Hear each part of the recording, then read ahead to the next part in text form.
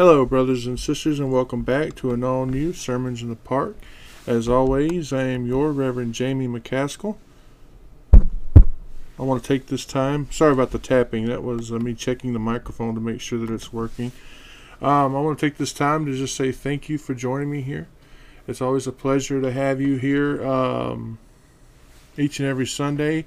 It's also a pleasure to have you listening over on the podcast.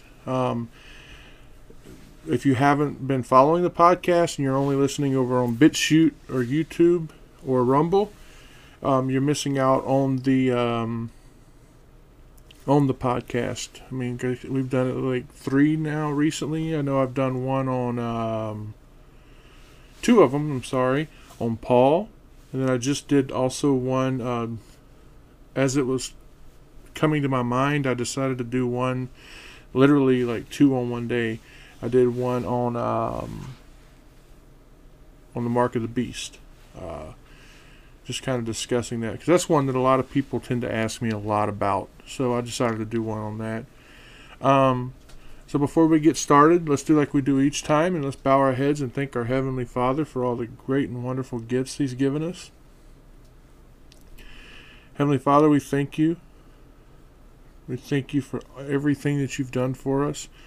We thank you for loving such wonderful, such horrible sinners like ourselves. It just shows us how wonderful and loving you truly are. That you would love us even when we do not deserve it.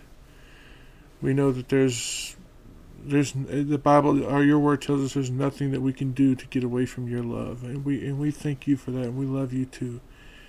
We thank you for the gifts of breath, the gifts of life, the gift of love. You give us everything. You give us our pets that comfort us during our times of depression. You give us our children, who we love and take care of, and who love us. You give us food that we eat and we're able to enjoy. That you give us the ability to taste that food so that we can enjoy it even more. You give us water for us to drink, to quench our thirst. You give us your word to feast on so we can get closer to you and know more of you. And we thank you. We thank you for your son Jesus, who came so long ago so that we could have forgiveness for sins. We thank you so very much. We thank you for healing us each and every day. We know that you're healing us even though we don't feel it, or see it. We know that you're healing us down on a level that we cannot see.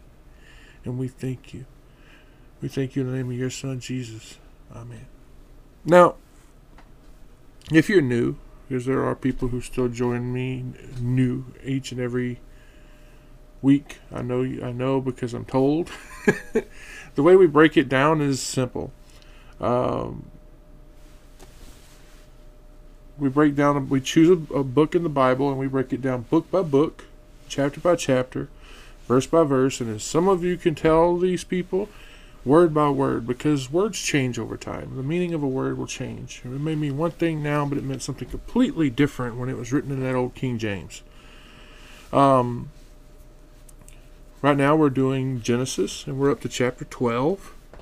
And chapter 12 starts us off by recording the call of Abraham. And it also records his obedience. It tells us how obedient Abraham was. You will notice in the first 3 verses that they record the call as well as the promises. And then we see a description of Abram's obedience. It's constructed on 2 commands. The first, of course, is the call for Abram to leave the land. Okay? We see that in verse 1. And we see that when God establishes his covenant with Abram, it is a drastic turning point in the history of humanity. Abraham and his heirs, who of course is Israel, received an unconditional promise. It is a promise to make Israel a great nation.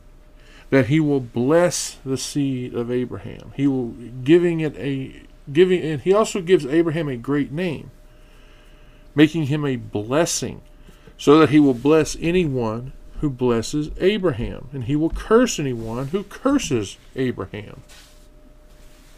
That God will give Abraham the promised land, and that through the descendants of Abraham, he will bless all the other families with the Redeemer.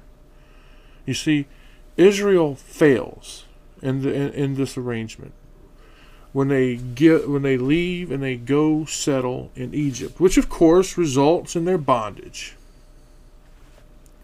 They receive a final test when God tries to draw them back. But see, they refuse, don't they? They refuse him at Kadesh Barnea, which we read about in Exodus chapter 9, verse 5. Let's take a look at that, okay?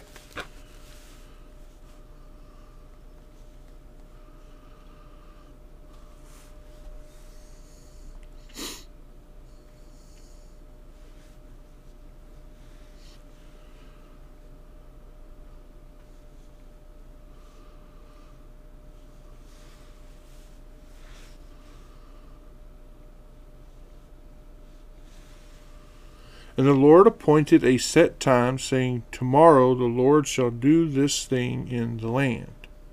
Oh, that's chapter 9, verse 5. Chapter 19, verse 5. Sorry about that. Now therefore, if you will obey my voice indeed, and keep my covenant, then ye shall be peculiar treasure unto me above all people, for all the earth is mine. Now, let's go ahead and read. We're going to read the entire chapter 12 of Genesis, verses 1 all the way to 20. So, yes, this one's kind of shorter than we usually do.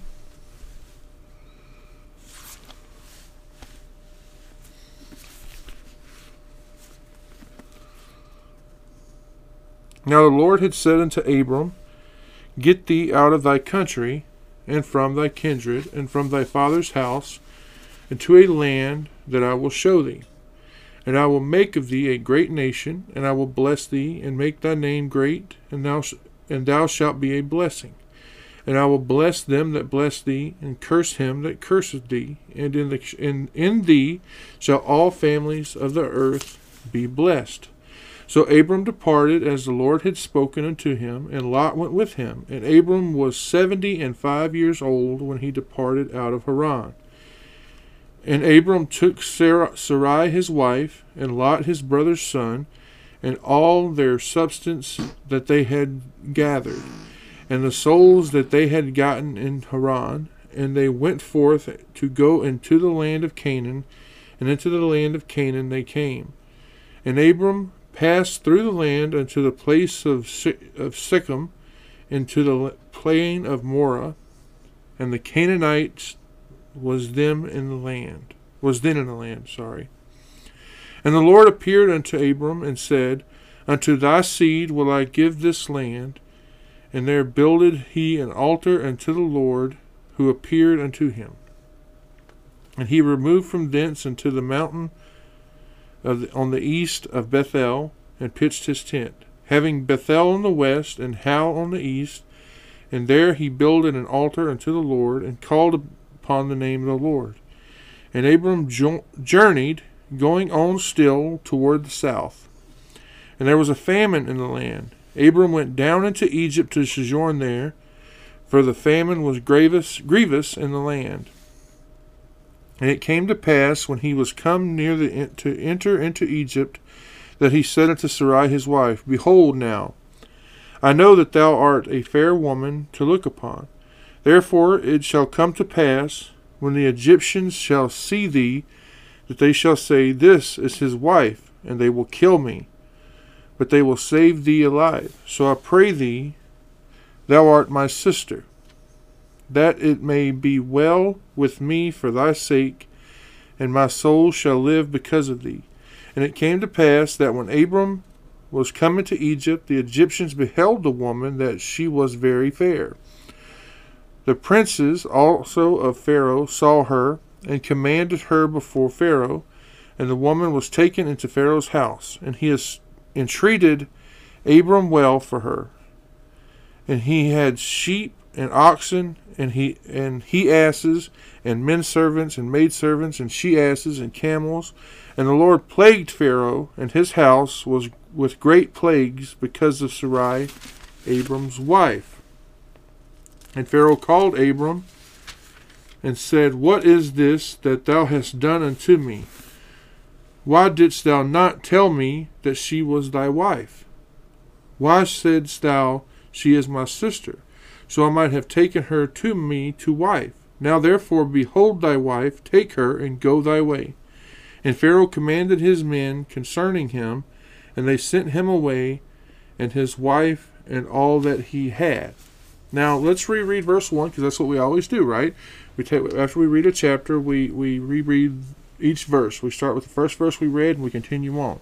This time it was the beginning, so chapter 12, verse 1 says, Now the Lord had said unto Abram, Get thee out of the country, and from thy kindred, and from thy father's house, into a land that I will show thee. Notice that it says, the Lord unto Abram. This is the beginning of that promise. The one that goes throughout the entire Bible. From here all the way to Revelation chapter 20. The Abrahamic covenant. Okay? It's introduced right here in verse 1 until verse 3. We see the promise actually made, physically made, in chapter 15. Then it, of course, reaffirmed in chapter 17. Then it is later renewed with Isaac in chapter 26, and again with Jacob in chapter 28. This right here is an everlasting covenant, like we talked about earlier. But let me call your attention to some other verses. Let's look at Genesis chapter 17. We're going to look at verses 7 and 8.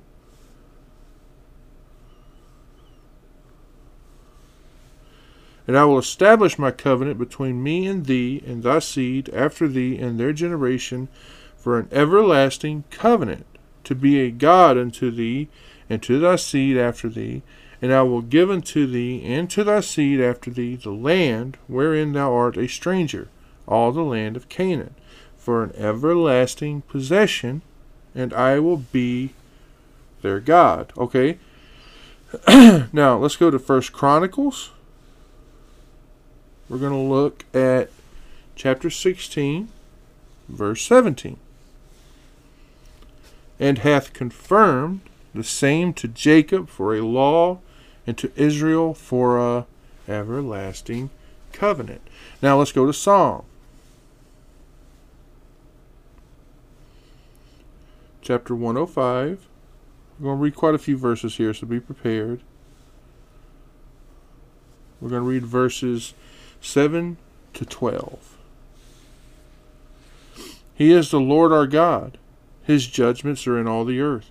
He hath remembered his covenant forever, the word which he commanded to 1,000 generations, which covenant he made with Abraham, and his oath unto Isaac, and confirmed the same unto Jacob for a law, and to Israel for an everlasting covenant, saying, Unto thee will I give the land of Canaan, the lot of your inheritance, when they were but a few men in number, yea, very few, and strangers in it.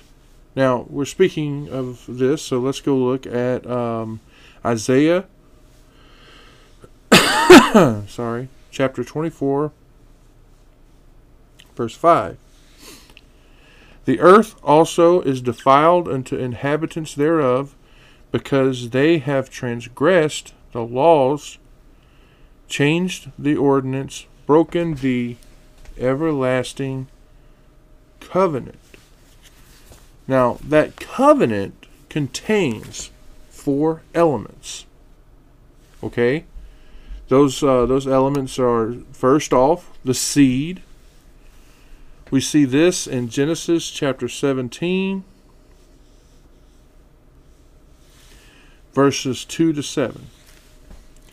And I will make my covenant between me and thee, and will multiply thee exceedingly. And Abram fell on his face, and God talked with him, saying, As for me, behold, my covenant is with thee, and thou shalt be a father of many nations, which is why he gets the name Abraham.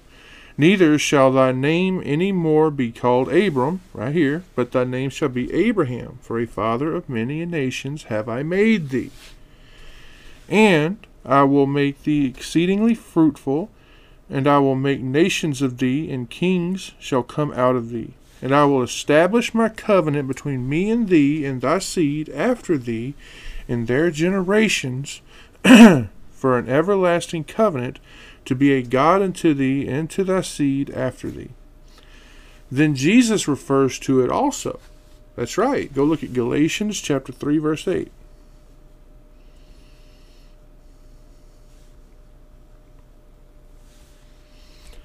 In the scripture, foreseeing that God would justify the heathen through faith, preached before the gospel unto Abraham, saying, In thee shall all nations be blessed. Now, scroll down a few verses to verse 16. It says, Now to Abraham and his seed were the promises made.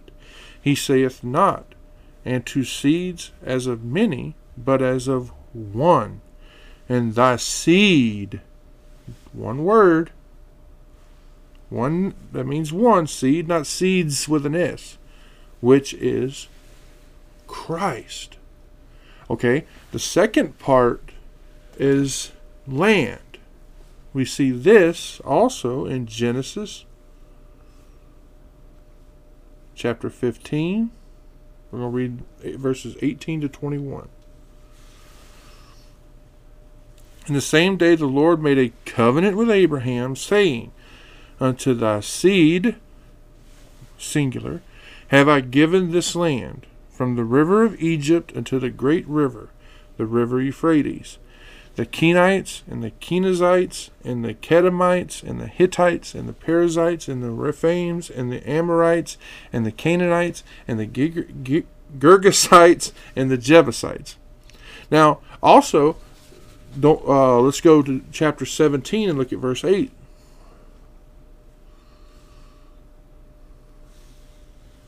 And I will give unto thee and to thy seed, singular, after thee, the land wherein thou art a stranger, all the land of Canaan, for an everlasting possession. I will be their God. Also in this promise is a nation, the third one here, a nation, which is we can read about in Genesis chapter 12, verse 2. And I will make of thee a great nation, and I will bless thee, and make thy name great, and thou shalt be a blessing. Now, also go over to chapter 17, verse 4. And for me, behold, my covenant is with thee, and thou shalt be a father of many nations. Sorry. Ooh, plus, number 4, we have the divine blessing and the protection. Okay? We read about this in chapter 12, verse 3. And I will bless them that bless thee, and curse him that curseth thee, and in thee shall all families of the earth be blessed. Notice what God says here. What does he tell Abraham? He tells Abraham, get thee out. Notice that he mentions all of these elements to Abraham. Out of his country. Get away from his kindred. Get away from his father's house. Now, do you remember what I told you before about Abram's father? Well, just in case you don't, I'm going to remind you. Let's look at a verse real quick. Joshua chapter 24, verse 2.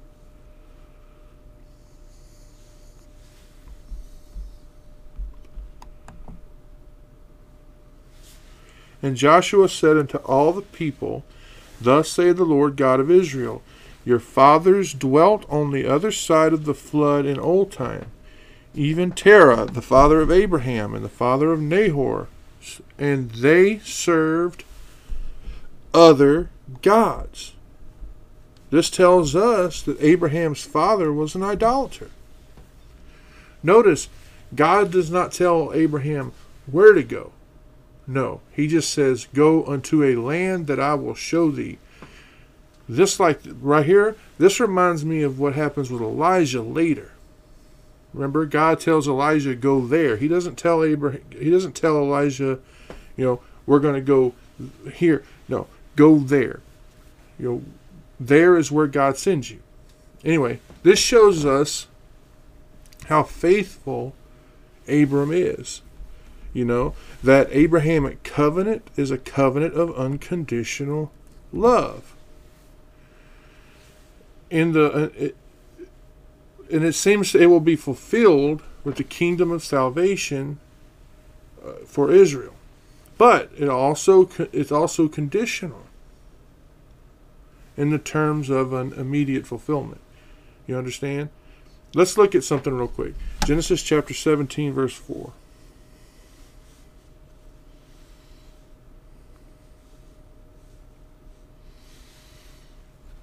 As for me, behold, my covenant is with thee. Thou shalt be a father of many nations. This covenant's national importance to Israel is magnified by its references and point of appeal throughout the whole Old Testament. Let's take a look at some verses here real quick. We're going to look at 2 Kings chapter 13, verse 23.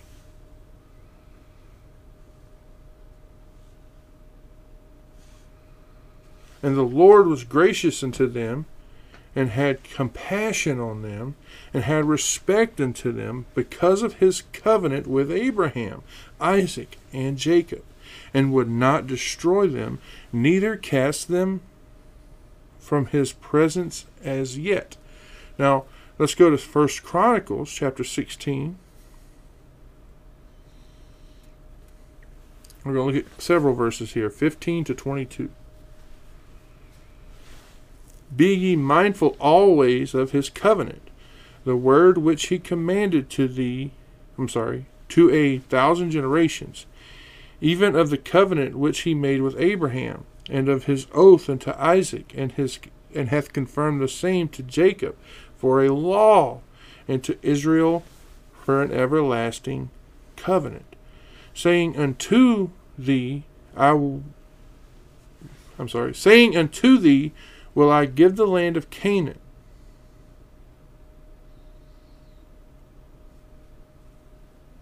I feel like I'm reading too far, but I'm not. The lot of your inheritance, when ye were but few, even a few and strangers in it. And when they went from nation to nation, and from one kingdom to another people, he suffered no man to do them wrong. Yea, he reproved kings for their sake, saying, touch not mine anointed, and do my prophets no harm. I love that part. Now, let's look at Nehemiah chapter 9. We're also going to read a couple of verses here, 7 and 8. Thou art the Lord, the God, who didst choose Abram, and broughtest him forth out of Ur of the Chaldees, and gavest him the name Abraham, and foundest his heart faithful before thee, and madest a covenant with him to give the land of the Canaanites, the Hittites, the Amorites, the Perizzites, the Jebusites, and the Girgasites, to give it, I say, to his seed, and hast performed thy words, for thou art righteous. It's also important, as far as the spiritual sense, to all believers, which Paul points out also in Galatians. If you want to go read that, feel free. These are whole chapters, and we'd be here all day. We're going to go look at Galatians chapter 3 and chapter 4. But let me call special attention to something. I want you to look at Acts chapter 7.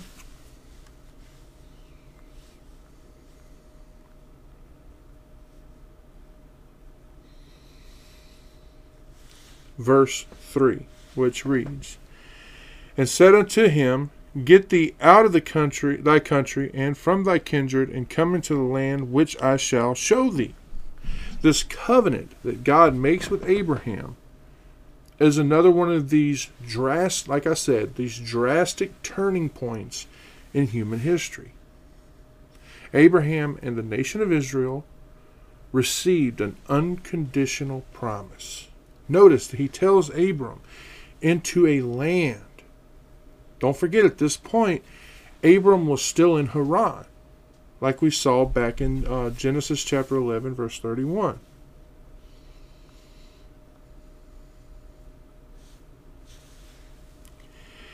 And Terah took Abram his son, and Lot the son of Haran his son's son, and Sarai his daughter-in-law, his son Abraham, his wife, and they went forth with them from Ur of the Chaldees to go into the land of Canaan, and they came unto Haran and dwelt there. Right? It was here that the call was repeated for him to go to Canaan. Right?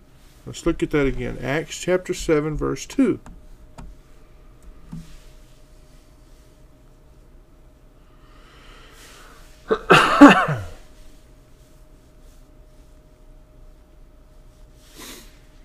And he said, Men, brethren, and fathers, hearken, the God of glory appeared unto our father Abraham when he was in Mesopotamia, before he dwelt in Charan.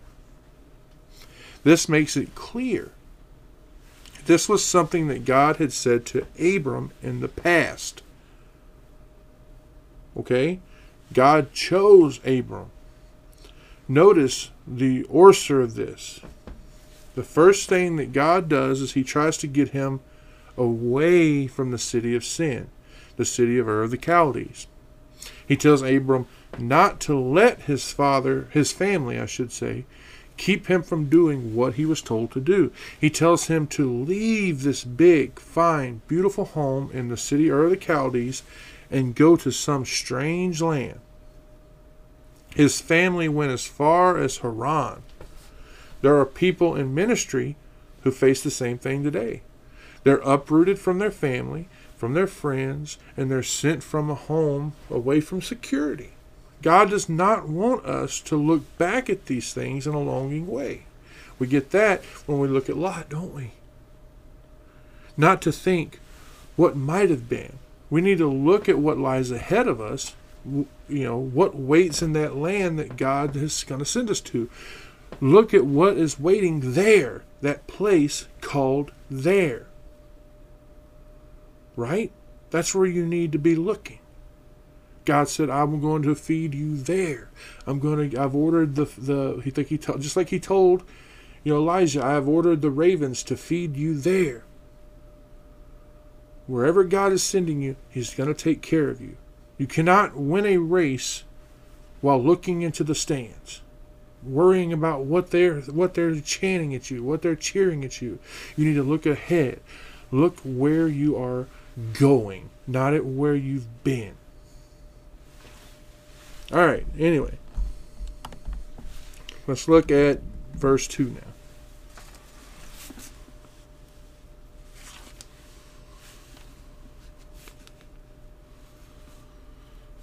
And I will make thee a great nation, and I will bless thee, and make thy name great, and thou shalt be a blessing.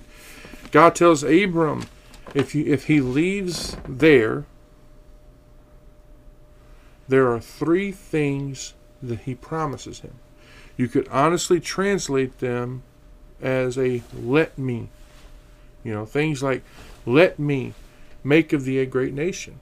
Let me bless thee. Let me make thy name great. The last promise here is ironic, isn't it? The quest to get a name has always driven the sons of God. If you look back with me at Genesis chapter 6, we're going to look at verses 1 to 4. And it came to pass, when men began to multiply on the face of the earth, and daughters were born unto them, that the sons of God saw the daughters of men, that they were fair, And they took them wives of all which they chose. And the Lord said, My spirit shall not always strive with man, for that he also is flesh. Yet his days shall be 120 years. There were giants in the earth in those days, and also after that, when the sons of God came into the daughters of men, and they bare children of them, the same became mighty men, which were of old, men of renown. Right? And even of those architects of the Tower of Babel that we read about last week. You know, if we look at that, verses 1 to 9, and the whole earth was of one language and one speech, and it came to pass, as they journeyed from the east, that they found a plain in the land of Shinar, and they dwelt there. And they said one to another, Go to, let us make brick, and burn them thoroughly. And they had brick for stone, and slime had they for mortar. And they said, Go to, let us build us a city and a tower, whose top may reach unto heaven. And let us make us a name, lest we be scattered abroad upon the face of the whole earth. And the Lord came down to see the city and the tower which the children of men had built. And the Lord said, Behold, the people is one, and they have all one language. And this they begin to do, and now nothing will be restrained from them, which they have imagined to do. Go to, let us go down there, confound their language, that they may not understand one another's speech. So the Lord scattered them abroad from thence upon the face of all the earth, and they left off to build the city. Therefore the name of it is called Babel, because the Lord did there confound the language of all the earth, and from thence did the Lord scatter them abroad upon the face of the earth. He told Abram, right? He said that he would make his name great. Now, we see the fulfillment of Abram's magnificent reputation and language in Genesis chapter 13, verse 2.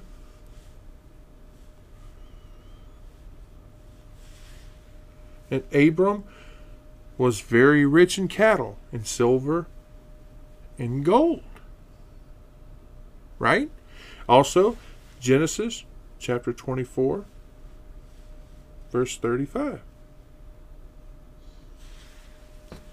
And the Lord hath blessed my master greatly, and he has become great, and he hath given him flocks and herds, and silver, and gold, and men servants, and maidservants, and camels, and asses.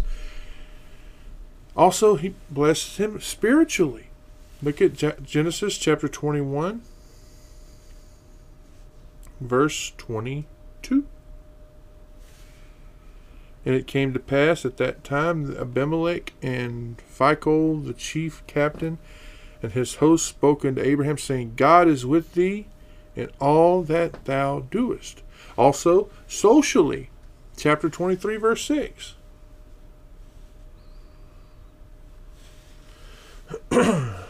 Hear us, my Lord. Thou art a mighty prince among us. In the choice of our sepulchres, bury thy dead. None of us shall withhold from thee his sepulchre, but that thou mayest bury thy dead. God is telling Abram that he will do for him what other people have tried to do for themselves and failed, of course. You can also look at the last words of the verse and translate them that Abram would be a blessing. You see, God is telling Abraham that he would be a great nation, that he would be personally blessed, and that he will receive a great name, and also that he can be a blessing to others. Is that not true of us today? Let's look at Galatians chapter 3, verse 29.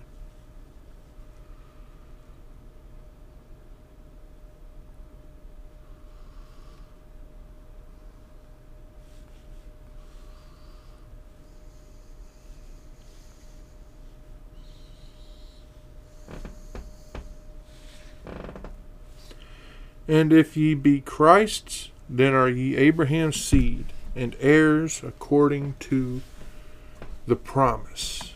Now, let's move on to verse 3 now.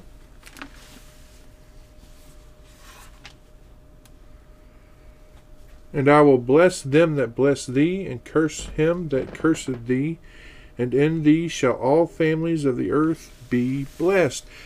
Now, I talk about this a lot, right? About when I discuss Israel today. Look right there. God said that he will curse him that curseth thee. The ones who curse Abram and his descendants mean the ones that treat them lightly, who despise him. Also treat him with contempt. You see, when God curses you, that is the harshest and most divine justice you'll ever see. Now, notice that this is the opposite of the ones that bless Abram and his people. In thee shall all families of the earth be blessed. Paul called these words the gospel beforehand to Abraham. We see that in Galatians chapter 3, verse 8. And the scripture, foreseeing that God would justify the heathen through faith, preached before the gospel unto Abraham, saying, in thee shall all nations be blessed. Now, if you read this verse thoroughly, you see not only how he was to be blessed, but also to whom. You can translate it this way. And I will bless them that bless thee, and curse him that cursed thee. In order that in you all families of the earth be blessed. So these promises that were given to Abram were for him as long as he left his family and went to that place that God sent him. Not just Abraham, but for all the families that were on the earth that are faithful to God, like Abraham was. This includes Christians. God promises him that he would be a great nation, right? That his name would be great, and that through him all the nations of the earth would be blessed. Now, the verse makes it clear that if you bless Abram, you would be blessed. But then there's the other side of that coin. If you curse Abram, you will be cursed. Don't forget, Abram is the father of Israel, and through him, also Christians. He truly is a great nation. Now let's look at verse 4. So Abram departed as the Lord had spoken unto him, and Lot went with him, and Abram was 75 years old when he departed out of Haran. That obedience in Abram. It says that he departed out of Haran. Now, Haran is the city that we spoke of last week. So we're not going to talk about it a lot this week. Remember, his family has been there for a long time. And they had grown to a great group. They had many, many servants. So, moving on from there, we're going to go on to verse 5 now, as soon as I can get this computer to act right.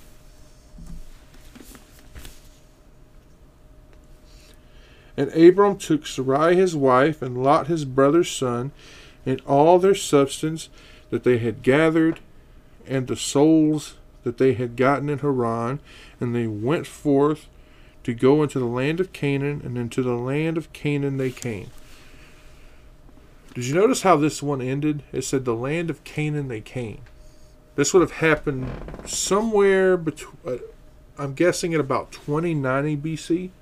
So if we were to take the ending here and then take the end of verse 8, you get that they came into the land of Canaan, and they builded an altar unto God and called upon the name of the Lord.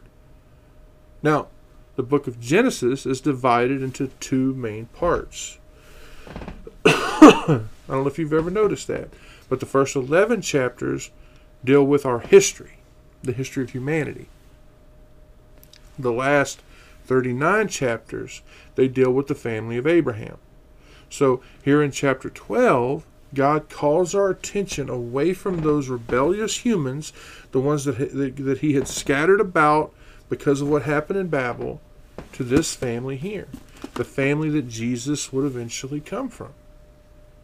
Abram had taken his father with him when he left Ur of the Chaldees, and his father died and was buried in Haran, and then Abraham, he continued to the land of Canaan, just like God had told him to do. We also know that Abram and Sarai had no children.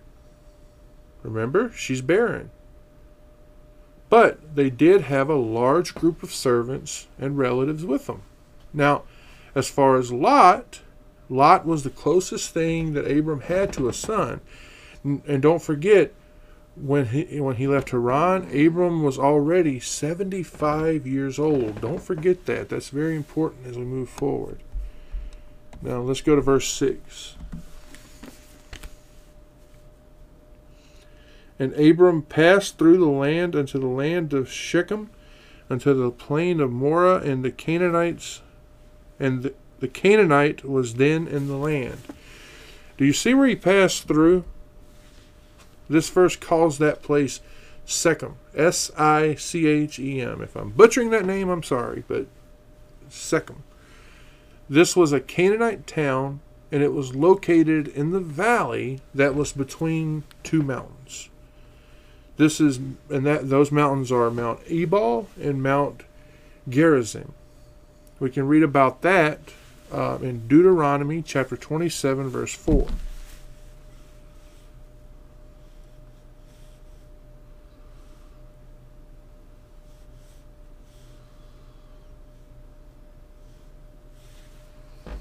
Therefore it shall be, when ye be gone over Jordan, that ye shall set up these stones, which I command you this day in Mount Ebal, and thou shalt plaster them with plaster. Then scroll on down to verse 12. Thou shalt stand upon Mount Gerizim to bless the people when ye are come over Jordan, Simeon and Levi and Judah and Issachar and Joseph and Benjamin. Now, this is about 15 miles west of Jordan and about 30 miles north of Jerusalem. Moreh must have lived in this land because there was a tree that actually got its name from Moreh. Notice that the verse makes it clear that the Canaanite was in the land. Think about that. This was written by Moses. He is writing something 700 years later, somewhere about 1405 BC. And the Canaanites that we're reading about here are the same Canaanites who would be the greatest opponents of Israel when they enter Canaan. Now, don't make any mistakes. The Canaanites were a wicked people. And as we read about in a couple verses here, they would be destroyed because of these abominations that they committed. Let's take a look at them. Genesis chapter 15, 16, verse 16.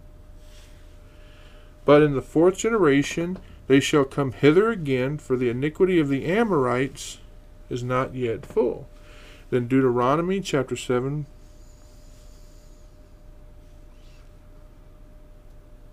verses 1 to 5. When the Lord thy God shall bring thee into the land, whither thou goest to possess it, and hath cast out many nations before thee, the Hittites and the Girgashites, the Amorites, the Canaanites, the Perizzites, and the Hivites, and the Jebusites, 7 nations greater and mightier than thou. And when the Lord thy God shall deliver them before thee, thou shalt smite them and utterly destroy them. Thou shalt make no covenant with them, nor show mercy unto them. Neither shall thou make marriages with them. Thy daughter shall not give unto his sons, nor his daughters shall thou take unto thy sons. For they will turn away thy son from following me, that they may serve other gods, so will the anger of the Lord be kindled against you, and destroy thee suddenly. But thus shall ye deal with them. Ye shall destroy their altars, break down their images, cut down their groves, and burn their graven images with fire. So this shows us that right here, during God's call for Abraham, these wicked sinners were already there.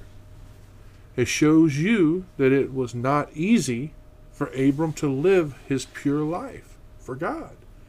Any person who has suffered addiction can tell you it is hard to be around people that you were close to before you got clean, because those people are still doing the things that they did before. So if you're a drug addict, you should not go be around those same friends that you were with when you were a drug addict. If you're an alcoholic, you shouldn't go around those same friends who were drinking when you were drinking. Once you're clean, stay away from them, because it makes it so much easier for you to fall into that. Anyway, this place here, this Shechem, was also called Shechem in other Bible verses. But you see, this is just another spelling. It's not a different word. In fact, the city is mentioned during Jesus' time. When Jesus fled from the Jews who wanted him out, the city was located on some mountain.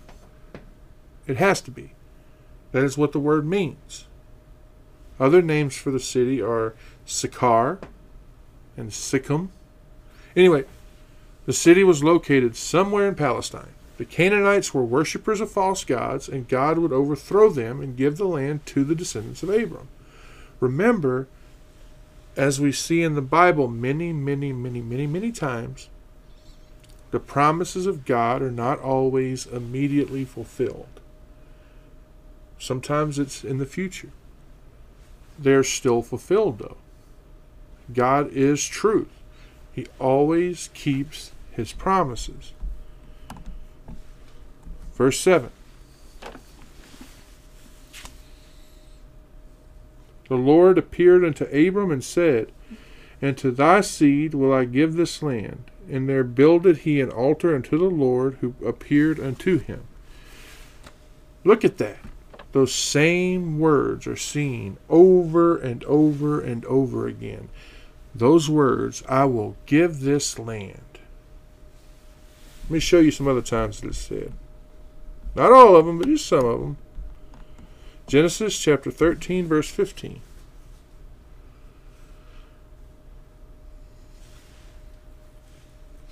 For all the land which thou seest, to thee will I give it, and to thy seed forever. 15:18. In the same day the Lord made a covenant with Abram, saying, Unto thy seed will I give this land, from the river of Egypt into the great river Euphrates. Chapter 17, verses 7 and 8. And I will establish my covenant between me and thee, and thy seed after thee, and their generations, for an everlasting covenant, to be a God unto thee, and to thy seed after thee. Galatians chapter 3, verse 16.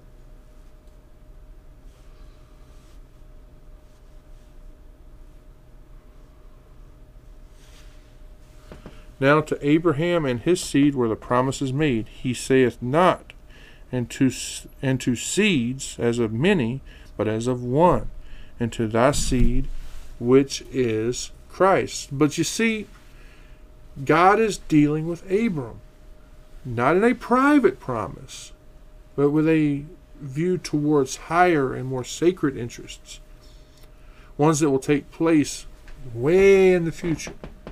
The land where his descendants were is what they will inhabit.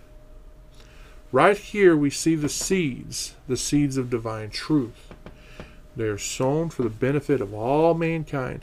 This land right here, it was chosen as the most appropriate land for the coming of a divine revelation, and as well as the salvation of the entire world.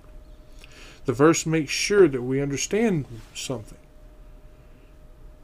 Abram built an altar unto the Lord.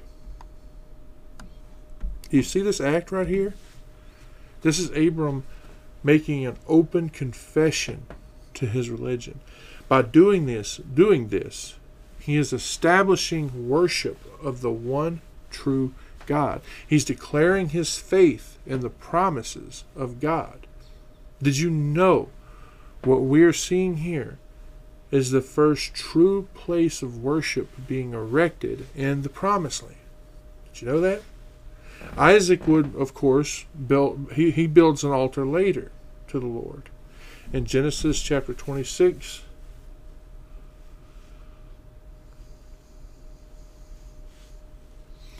verses 24 and 25. And the Lord appeared unto him the same night, and said, I am the God of Abraham thy father. Fear not, for I am with thee, and will bless thee, and multiply thy seed for my servant Abram's sake. And he builded an altar there, and called upon the name of the Lord, and pitched his tent there. And there Isaac's servants digged a well. And then, of course, Jacob, he builds one in Shechem. In Genesis chapter 33, verses 18 to 20.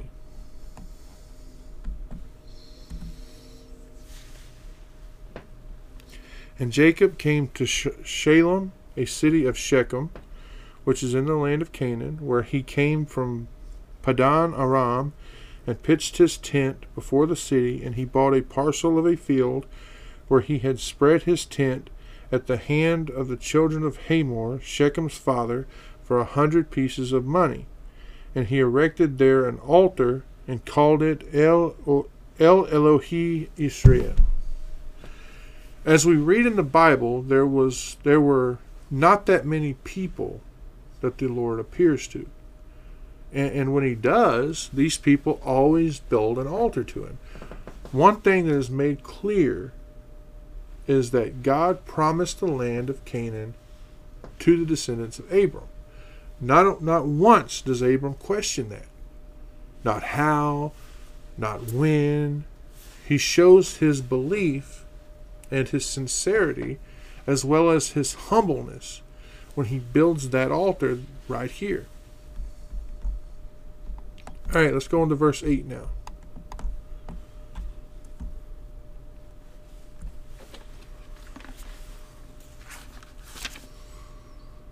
And he removed from thence unto a mountain on the east of Bethel, and pitched his tent, having Bethel on the west, and Hal on the east. And there he builded an altar unto the Lord, and called upon the name of the Lord. It says Bethel and Hal. Hi.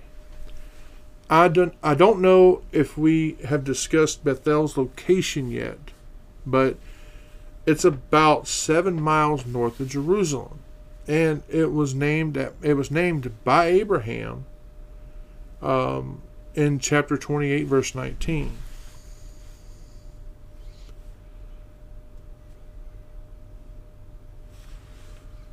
And he called the name of that place Bethel, but the name of that city was called Luz at first. Actually, I don't know why I said Abraham, I meant Jacob.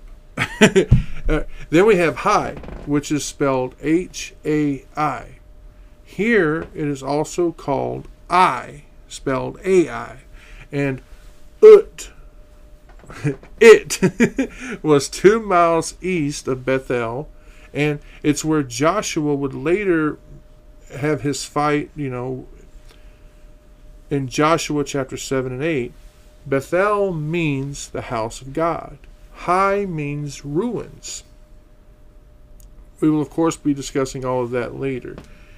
Anyway, in this verse, everywhere that I'm going to keep making that mistake. Forgive me. Everywhere that Abram goes, we see him build an altar to the Lord. No exception. We see here that he prayed to God. He knew that he was depending on God for everything. He's a very, very humble man. Now, let's look at verse 9. And Abram journeyed, going on still towards the south. Now, we do not have a lot here to pick apart. We don't. It's pretty self-explanatory.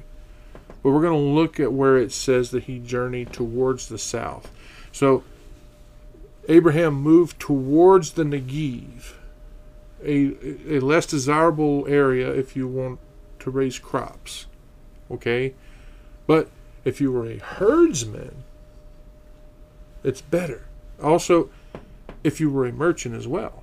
So maybe it would be better for a merchant. Maybe it would be better, I have no idea. But he's definitely not going there to raise crops. So let's move on to verse 10.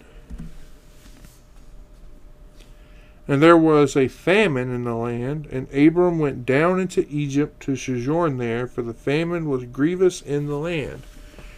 Now, did you see that?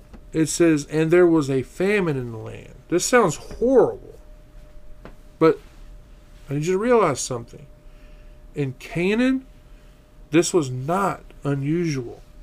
During that era, the patriarchal era, we read about two major food shortages.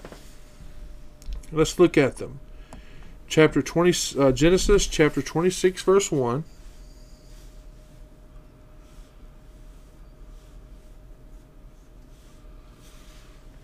And there was a famine in the land, beside the first famine that was in the days of Abram. And Isaac went unto Abimelech, king of the Philistines, unto Gerar. Also, check out chapter 41, verse 56. And the famine was over all the face of the earth, and Joseph opened all the storehouses and sold unto the Egyptians, and the famine waxed sore in the land of Egypt. But this one here, this famine that we're reading about here, is apparently very severe. Not only was it very severe, but even the timing of it forces Abram to flee to Egypt. And not long after he arrives there, it hasn't been long since he arrived in the Promised Land, and he's having to flee into Egypt because the food which was usually in abundance, it's not. Now, think about this. When you need something and you're far away from home, your first thought is to do what? To go home. But does Abram return to Ur of the Chaldees? No. Even though the things had gotten difficult, he held on to that promise of God. Let's look at Hebrews chapter 11, verse 15.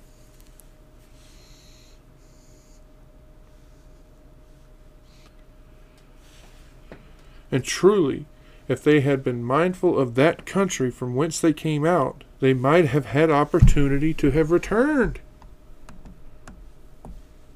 That's why he doesn't. Think about that. Not only is he facing these wicked Canaanites, now he's being tested with a famine. Let's look at some other verses. James chapter 1, verses 2 to 8.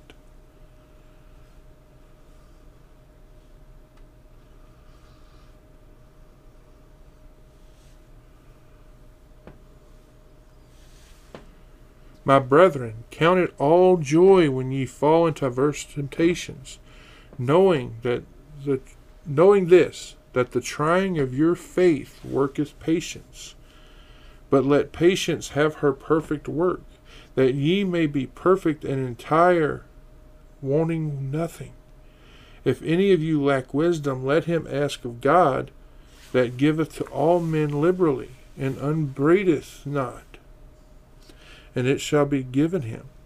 But let him ask in faith, nothing wavering. For he that wavereth is like a wave of the sea, driven with the wind and tossed. For let not that man think that he shall receive anything of the Lord. A double-minded man is unstable in all of his ways. Now let's also look at Genesis chapter 26, verse 1.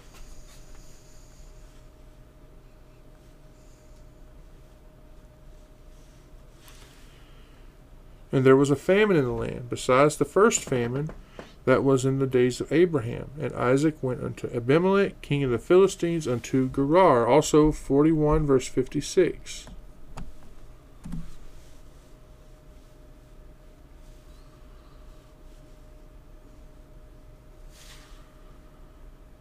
And the famine was over all the face of the earth, and Joseph opened all the storehouses and sold unto the Egyptians, and the famine waxed sore in the land of Egypt.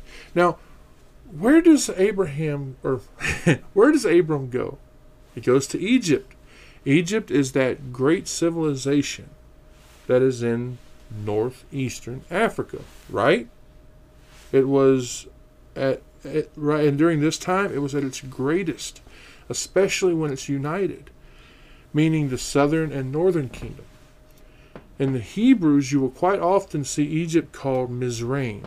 Now, I know that some of you like when I give you some time periods to help you with, when these things took place.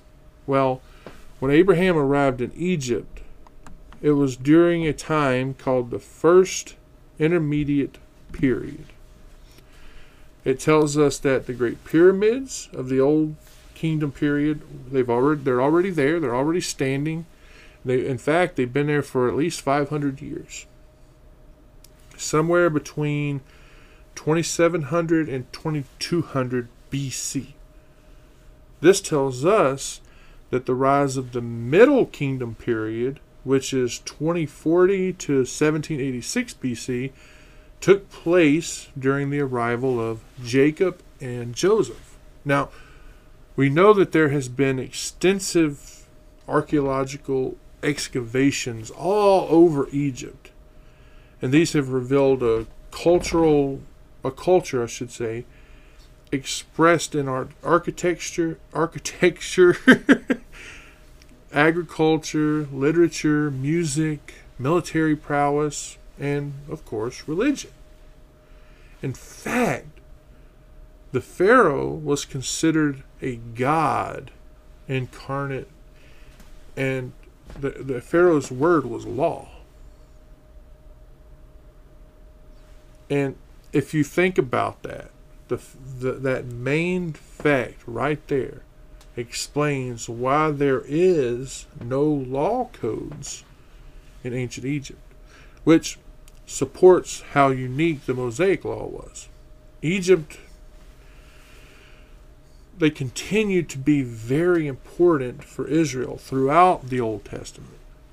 I think it has a lot to do with how close they were, in proximity to each other. Abram and all of those who followed him, they found refuge in Egypt constantly. Not only that, but Joseph, the master of dreams, he found refuge there. Even Jesus, when Herod was searching for Jesus to kill him, where did Joseph and Mary go? They fled to Egypt. Right? Famines are one thing that will drive you to strange places. Because if you're looking for food, you're going to go wherever you can find it. God will do whatever he has to do to get his people to go where he wants them to be. All right. Verse 11 now.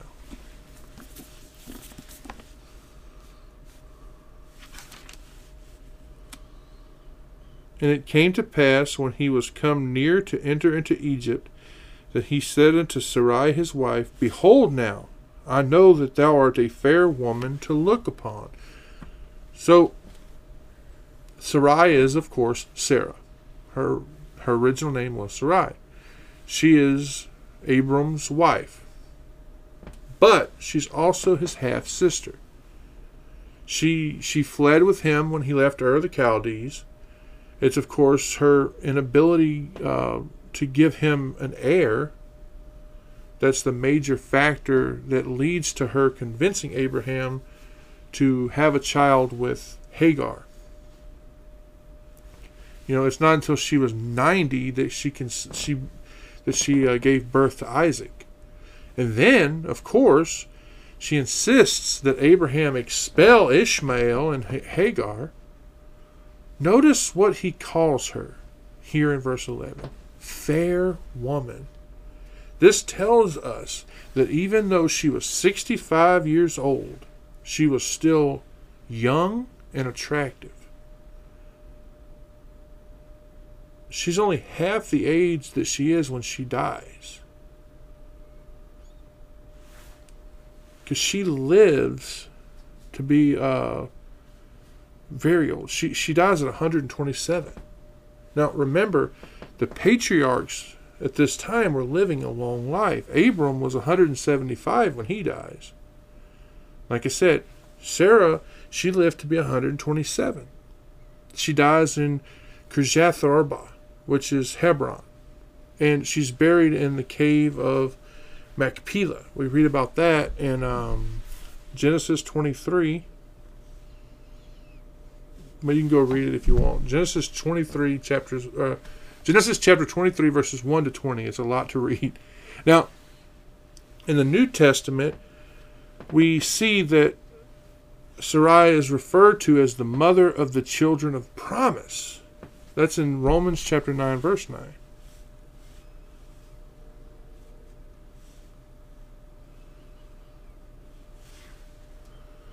For this is the word of promise. At this time will I come, and Sarah shall have a son.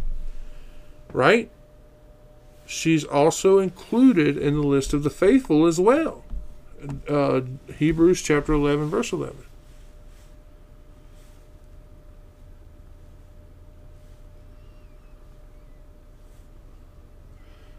Through faith also Sarah herself received strength to conceive seed and was delivered of a child when she was past age, because she judged him faithful who had promised. She's cited as an example of obedience to her husband in several places. 1 Peter 3:6.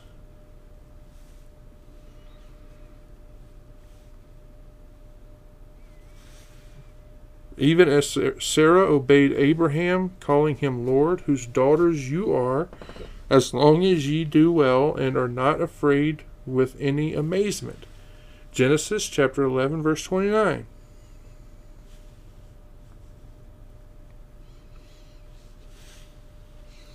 And Abram and Nahor took them wives. The name of Abram's wife was Sarai, and the name of Nahor's wife Milcah, and the daughter of Haran, the father of Milcah, and the father of Ishka. Genesis chapter 17, verses 15 to 19.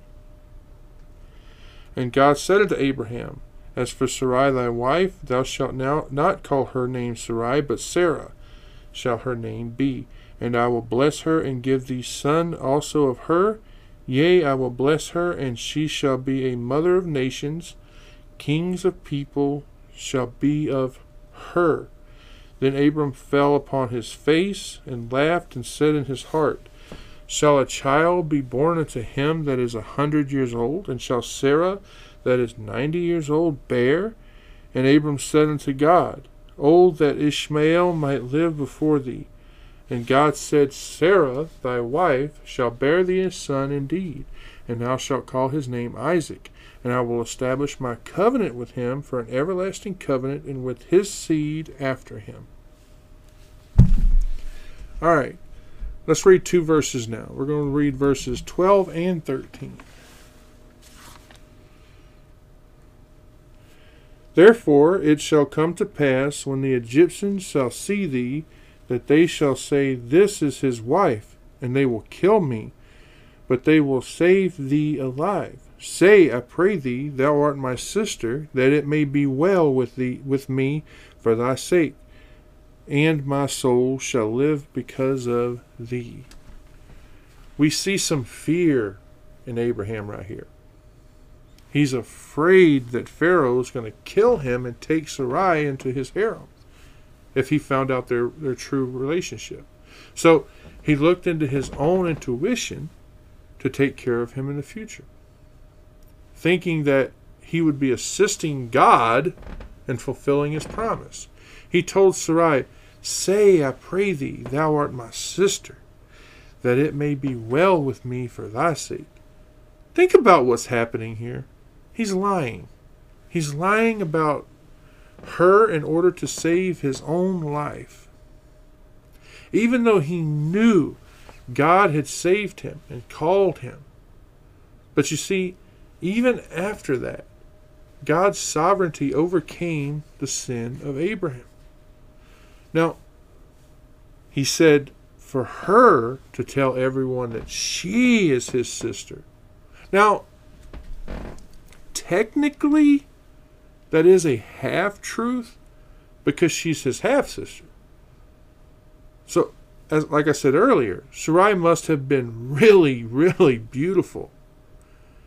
Abram was so afraid that someone's going to try to take her away from him, that they would kill him in order to get her. Fear will make us do some dumb things, won't it? And right here, we see Abram afraid for his own life.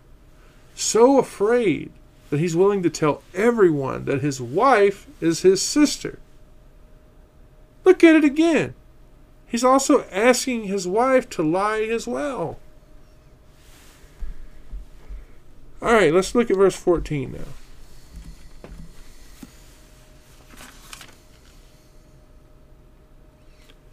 And it came to pass that when Abram was come into Egypt, the Egyptians beheld the woman, that she was very fair. His plan was not adequate. Sure, Sarai was admired for her beauty, like Abraham knew. But since she claimed to be his sister, his single sister, Pharaoh wanted her to be his wife. And Abram, as her brother, he's treated generously. He's entertained. He's rewarded. Take a look, verse 15.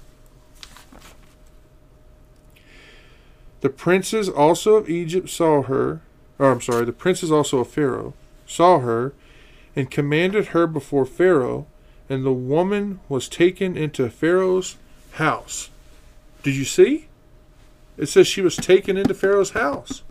Like I said, just like Abraham suspected, the Egyptians, they noticed her beauty. And they told the monarch about her.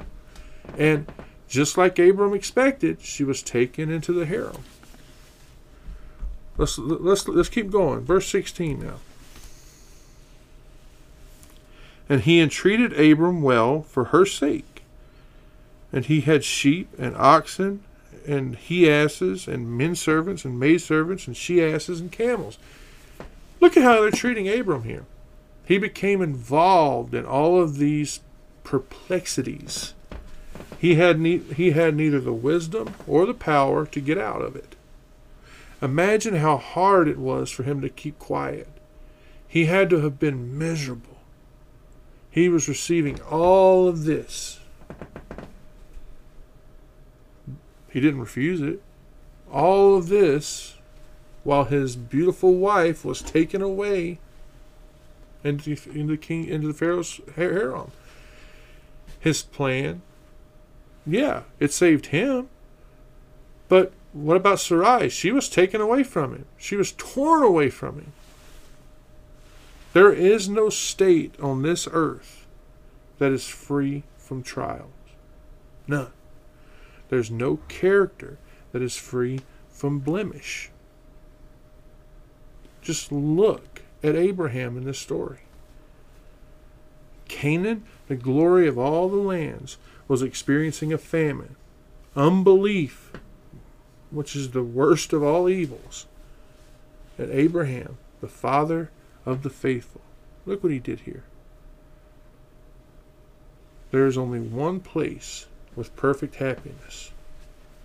There's only one place with perfect purity. And that, brothers and sisters, is heaven. What we see here is that Pharaoh's eye, there was nothing too good for Abraham, the brother of Sarai. So he showers Abram with gifts and took Sarai into his home. Now, as I'm sure you already know, God was not happy with this. He wasn't happy one bit. We will see that in the next verse, just how displeased he was. Read with me, verse 17. And the Lord plagued Pharaoh and his house with great plagues because of Sarai, Abram's wife. So, when it says plagued Pharaoh and his house, this shows us that Abram and Sarai, the fact that they were separated, was so critical that it evoked God to intervene. Remember, the ruse that Abram engineered protected him. He didn't even give any thoughts to what was going to happen to Sarai. But the reaction that we see on the part of God was to protect Sarai. Look what it said. Because of Sarai. We know that Pharaoh rebukes Abram, right? Like I said, Sarai was Abram's half-sister. Even though she was his half-sister, he said she was his sister. That was a lie. And his lie about how they were related was even told by his wife and companions. Because Abraham told him to, right? He concealed the truth. He denied it. He exposed his wife and the Egyptians to sin. And as we see, God did not tolerate this kind of thing. And he still does not tolerate it today. These plagues that are mentioned here, they ended when they moved on. Pharaoh, he quickly realizes the problem. So he laid that problem where it belonged, right at the foot of Abram. He realizes, of course, that Sarai is Abram's wife and that God is displeased. Now, I'll tell you one of my own beliefs. This is just something that I believe. Okay? And that is that some of the plagues that our world has today are because God's displeased with our sins. These sexual sins. And I mean sexual sins of all types. Adultery, fornication, homosexuality, all of them. Pornography, all of it. Our world, the modern world, the world we live in today, they look at these things and they say, it's okay. What's our favorite excuse? Because I'm human. This type of stuff is rampant in the world today. And some of the stuff that we're experiencing is because God is displeased with that. He's displeased with our I'm only human. But do you remember that we're created in God's image? So we're not only human. We're humans that are created. We're a being that is created in the image of God. He expects us to have communion with Him. He expects us to talk with Him. Anyway, let's look at two verses here. Verses 18 and 19. And Pharaoh called Abram and said, What is this that thou hast done unto me? Why didst thou not tell me that she was thy wife? Why saidst thou, She is my sister? So I might have taken her to me to wife. Now therefore behold thy wife, take her and go thy way. The reproof that he faces here from Pharaoh is just one. He asks him, what have you done? How very unbecoming of a wise man. Think about it. If someone claims to be a religious person and they profess a lie, that person has to expect to have it brought back up. And if it is brought back up, think that person who does it. What we see here, when Pharaoh sends him away, was Pharaoh being kind. The Bible never explains how, but somehow These plagues that God sent to Egypt uncovered the deceit of Abraham. Pharaoh must have humiliated him with that question. It showed a great character, a greater character than Abram believed Pharaoh to be.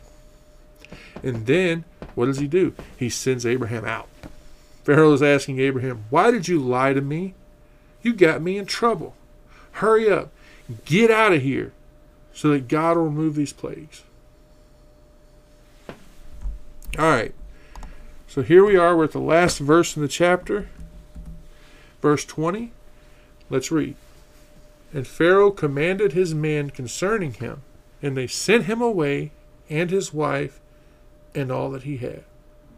It says that Pharaoh sent him away. So this lie that Abraham told, it caused him and his family, his extended family, because remember, he's got his slaves and all of them with him, they're forced to leave Egypt. My only thought is that maybe one of his servants talked. Now, this, of course, could have caused Abram to lose some integrity, some reputation in the eyes of that servant. You know, Pharaoh never talked about killing Abram, not once. And that's what Abram feared would happen. How many times have you had a fear that was unfounded? We all have times when we're afraid without any reason to be. If anything, it seems that Pharaoh told his men not to hurt him. You see, when you are in a position of authority, it's not enough that you don't hurt someone. You also have to keep those who are under your command from hurting people. Pharaoh, he realized that Abram was protected by God, so he didn't punish him. Pharaoh was in such a hurry for Abram to leave that he told his men, make sure he leaves. Notice we do not hear of Pharaoh taking back any of those gifts either. So he must have allowed Abram to take them with him. So what lesson can we all learn from this?